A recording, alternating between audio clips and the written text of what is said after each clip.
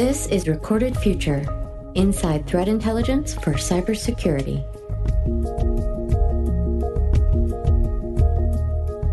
Hello, everyone, and thanks for joining us for episode 53 of the Recorded Future podcast. I'm Dave Bittner from the CyberWire. Our guest today is Greg Reith. Greg began his career with U.S. Army Special Forces, with a specialty in operations and intelligence. Greg's experience includes counterintelligence, analysis, collection at both tactical and strategic levels. At the end of his career in the military, he transitioned into information technology and was an information systems security officer. Most recently, Greg led the T-Mobile Threat Intelligence team as a senior security engineer for threat intelligence, and developed the T-Mobile Threat Intelligence strategy. We'll learn about his career, get his thoughts on leadership and assembling teams, and how he's learned to integrate threat intelligence into his work. He'll also describe a technique he calls adversarial focus. We'll learn what that is and why it's important to understand. Stay with us.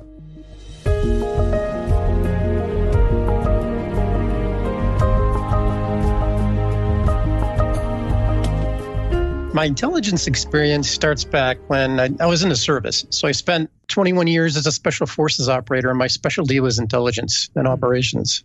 And I've been through the basic course, an intermediate course, and then some advanced intelligence training. I did collection, I did analysis, I did tactical and strategic. And after that, I was a director of security for a company called WinFirst. It was about $1 billion startup. And they took fiber to the curb back in like 2000. After that, I had a software company for a period of time. After that, I did mostly consulting work. I did consulting work for AT&T, for Microsoft, for some other big companies. And that was focused around risk assessment, security penetration testing, security architecture, threat assessment, things of that nature. Eventually, I ended up at T-Mobile. I was there for a period of time, and now I'm primarily just consulting and training. Can you describe for us working with T-Mobile for such a large communications company? How does a company like that approach threat intelligence? When I went to the role, they didn't have a program. So I basically developed the program and matured it as best I could over time. I think one of the big things about doing intelligence into some of the bigger companies is you have to have someone that's got practical experience at doing it and has had the right kind of training. There's a lot of stuff in the internet that's not correct. It really takes someone that's got that capability to build that kind of a program. T-Mobile did put some money to it. We did have a small team. It kind of really depends on what your organization's goals are. Some people don't want to know what the threats are and how they might impact. Some do. And intelligence is expensive. It's very resource intensive. It's time intensive. It is not a real-time capability. It's overtime. And a lot of vendors are really selling you information as opposed to intelligence, and you're trying to develop intelligence. So there's a lot of confusion in the market in general. And it kind of takes someone to be able to bring all that together and kind of define what it is you really need to do and the best approach to go about doing it. So they gave me a lot of leeway in terms of setting up the initial capability. And, like I said, depending on goals and objectives and things of that nature. It's, the ultimate goal of an intelligence team is to be able to develop warning intelligence and reduce strategic and tactical surprise. It's not really to support a response team, and it's not really to support a team specifically with focus. It's its own entity, and it supports multiple teams. And I think sometimes organizations get a little bit confused about that in some cases, but it was a good experience, and I'm glad I did it. Can you describe for us, how did you promote the value of threat intelligence to the people you worked for? You said it was expensive. How do you make the case that it's worthwhile? So in order to make the case, you have to, companies it's a lot different than working for an agency or the military or someone where they understand it and they have budgets for it and they have dedicated collection teams and so on. So because it is expensive, if you're going to do it correctly, you have to be able to quantify what you're going to get out of it at the end. And unfortunately, intelligence is one of those things that does take time. It's not something where you can always have intelligence every week. That's literally, making significant difference in terms of ROI and things like that. So you kind of have to be able to develop some low-hanging fruit in the form of maybe some enhanced information as you're developing intelligence, and then over time, as you present intelligence and it's meaningful, then it gives them the benefit of having some forewarning about things that are happening, either within the industry or at the organizational level, and so on. And there's a lot of shifting that goes on over time, and you have to continually take that into account. So what you got to be able to do is you have to be able to define a program that's going to be cost effective to some extent, but it's going to provide some actionable capability. Having said that, actionable capability can be kind of, in some cases, more difficult to develop because sometimes you do have some hard timelines, and intelligence can be fairly difficult to develop. So it's about having a well-rounded program and having the capacity to augment staff when you need to through a third party that has capability of pulling in intelligence and doing analysis when you need that kind of help.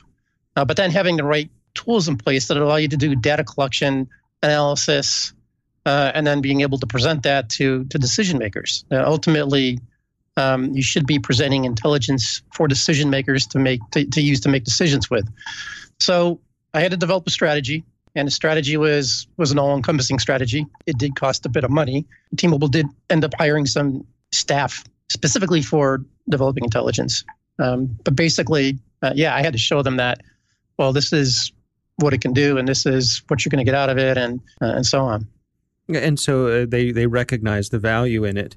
I'm curious, what from your experience in the military were you able to bring to the private sector? Were there specific things that you felt benefited your ability to act there? Oh, yeah. So it gave me an understanding of what intelligence was in the first place. It's a lot different than what a lot of people think it is.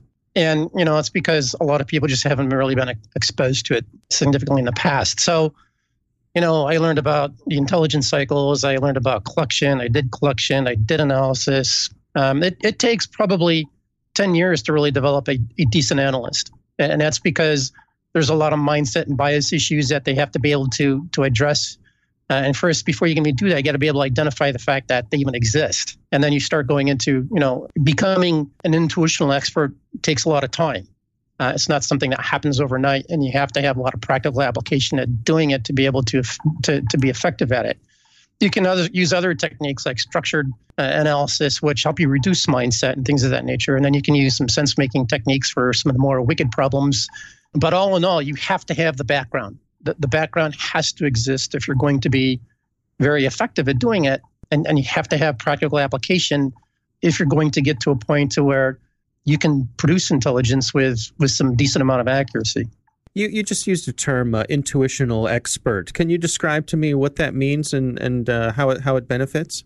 Intuitional analysis is what a lot of the more experienced intelligence analysts will rely on. And then sometimes they also employ structured analysis techniques and so on. But intuition, everybody has intuition. And there's two types of intuitional awareness. There's expert domain-based, and then there's heuristic.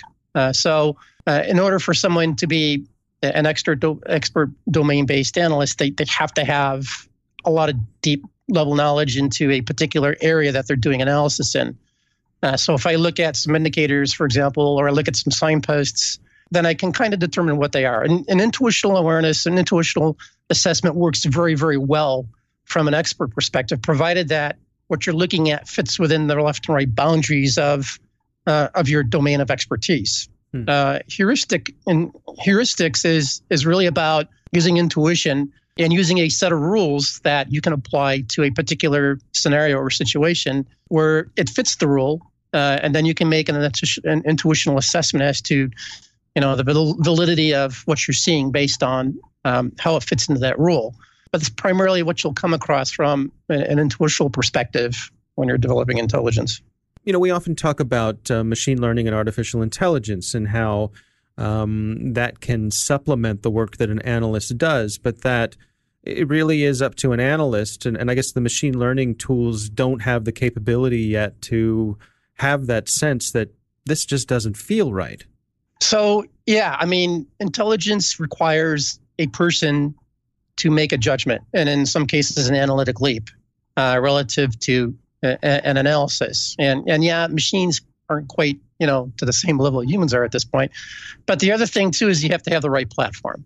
So when you look at an attack, for example, most of the tools today are primarily point in time. And a lot of sophisticated attacks happen over time. You have to be able to correlate what's already happened to what's happening in the now to be able to develop trending and be able to forecast things. So you have to have a platform that gives you the capability of link relating data on ingestion.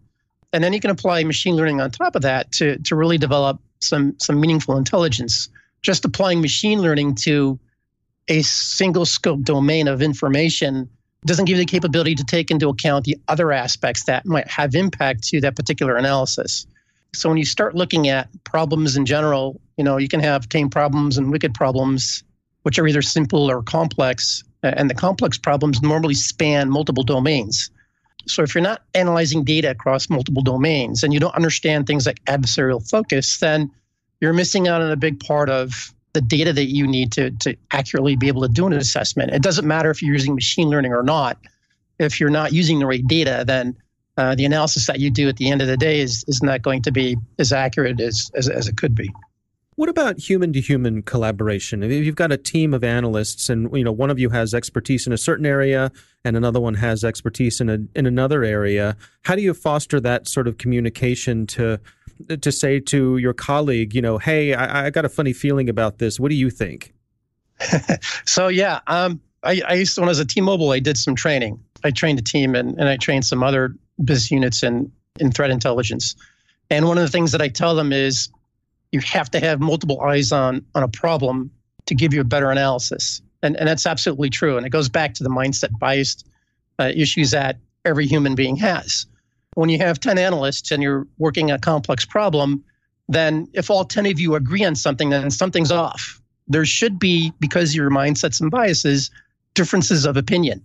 And if everybody is engaged in a problem and you come to the same solution, then you have to start looking at groupthink as being part of the problem. So, when you're approaching other business units and other people and so on, you should set up some kind of a formalized structure to where you can do an assessment, or you can input data or take data back from another entity, another person, and so on, as part of that analysis process. And you're going to have disagreements. That's part of what it is. But it gives you better understanding from other perspective, about that particular problem and the analysis that you're doing. So when you have the capacity to include other people into the analysis, it's a good thing. It gives you more perspective.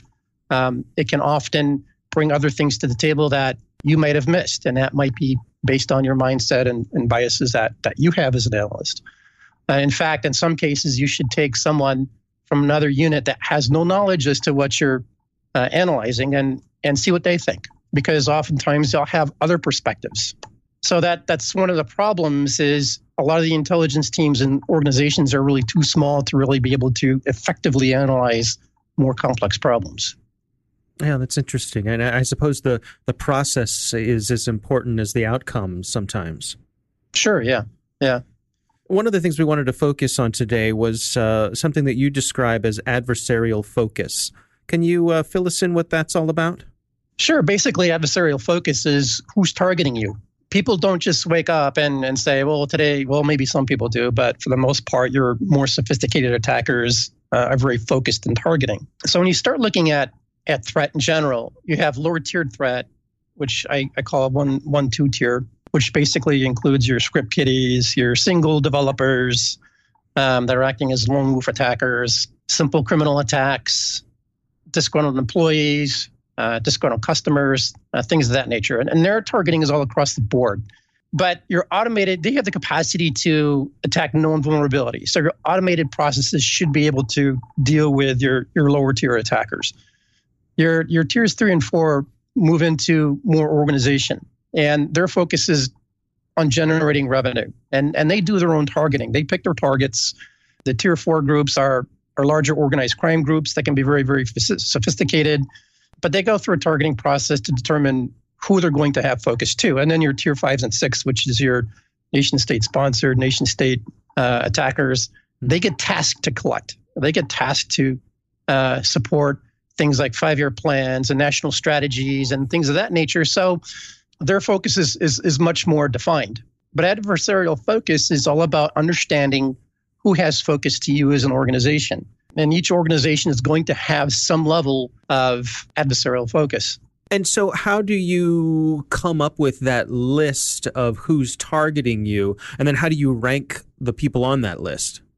So you have to understand what you do as an organization. You have to understand your lines of business, your critical functions, what your roadmap is.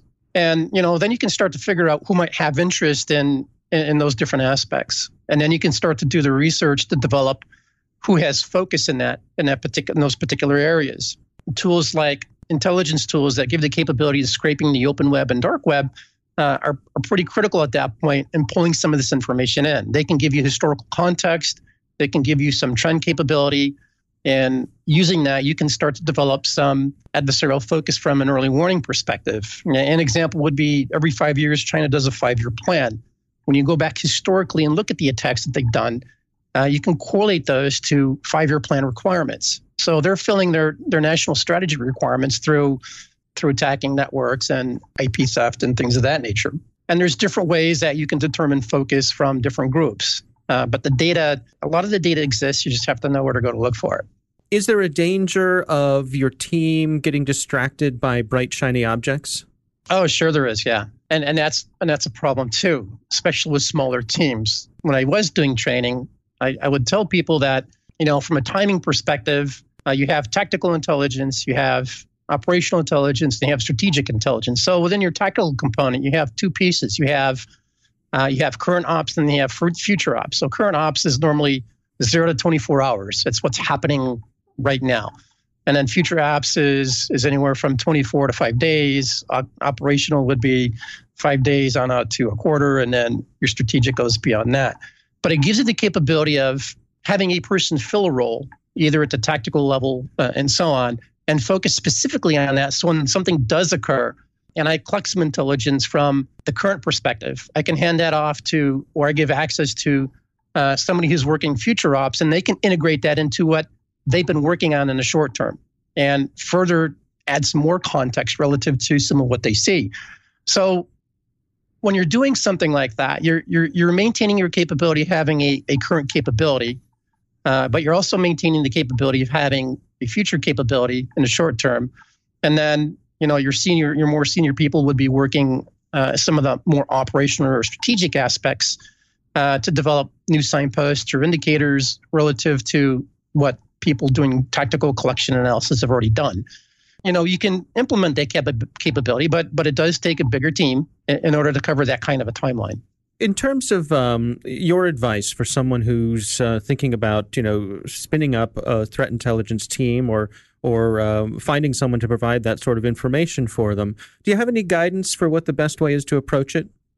Do a lot of research and find someone who's done intelligence and, have a conversation with them. So as an example, a lot of people will go out to the internet and do some research and they'll come across intelligence cycles. And the current cycle that most people use revolves around planning and requirements, and then collection, and then processing and exploitation, analysis, and then dissemination.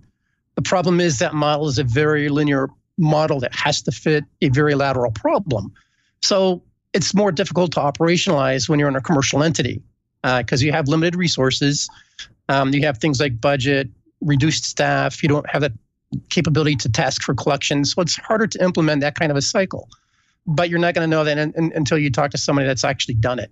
So, I would say do the research and then talk to someone who's done intelligence, who has experience in intelligence to help you set up a plan. How do you make it so that it's all right for people to be comfortable with uncertainty? That's difficult. So the thing is, you're always going to have intelligence failures. It's a part of the process. And, in today's workplace, people want 100%. They want you to be right. They want you to be right all the time, but that's not a realistic goal. You're going to have some failures. The goal is to be accurate and have more successes than you have failures, and to have more significant successes. So, part of the training has to deal with that mindset to where I always need to be right, and I need to get away from being 100%. In the intelligence world, once you get to about 70%, that's about when you need to start taking action. Because if you're waiting for the extra 10, 15, 20%, you're going to miss your window of opportunity to actually put a control in place to deal with something that's coming down the road. And sometimes it's hard sometimes to get people to think that way because they want to be right.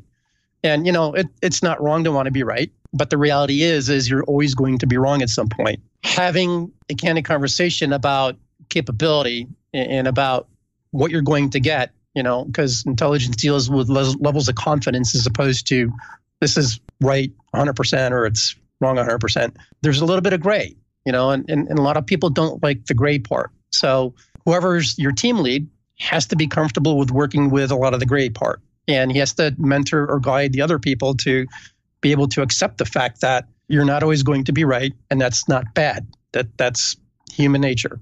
But, training them and giving them techniques that's going to make them more effective and more accurate when they do their analysis. And they have to get away from going with the flow.